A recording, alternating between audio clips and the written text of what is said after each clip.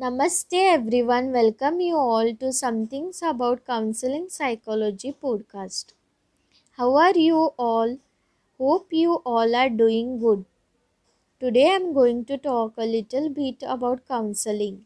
Counseling is distinguished from other mental health disciplines by both its history and emphasis. It developed as a distinct profession in 1940s in the form of advice, guidance and providing information after the two world wars to cater to the needs of the society. Counseling emerged as a part of the broader area of psychology but is now a distinct field in itself.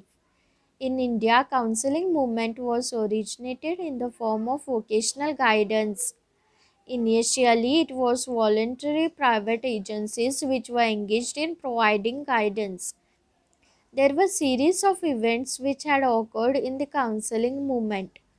There was establishment of Bartley Boy Vocational Guidance Bureau in the year 1941 in Bombay, followed by Vocational Guidance Bureau by the Parsi Panchayat, a voluntary organization in Bombay and other such agencies. Next, Bureau of Psychology in Allahabad was set by the government of UP, which aimed at providing educational and vocational guidance to school students. The Central Bureau of Education and Vocational Guidance in New Delhi was established in the year 1954 by the Government of India to provide financial assistance to set up or expand guidance bureaus at various states.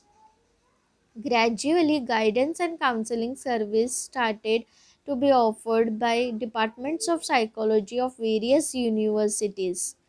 The forerunners being St. Xavier's College in Bombay and MS University in Baroda.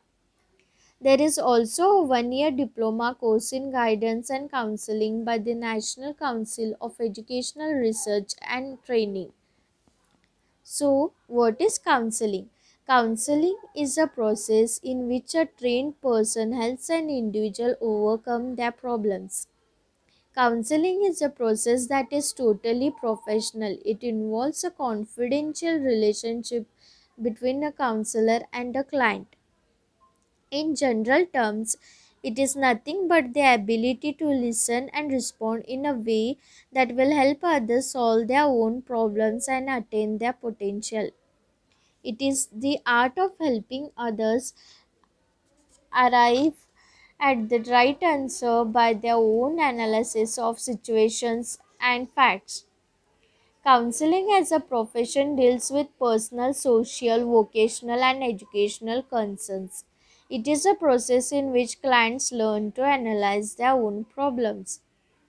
Counseling is a fruitful tool of expressing your concerns to a person who has the ability to listen and respond in a professional setting in such a way that the individual feels free to express himself or herself without the fear of getting judged.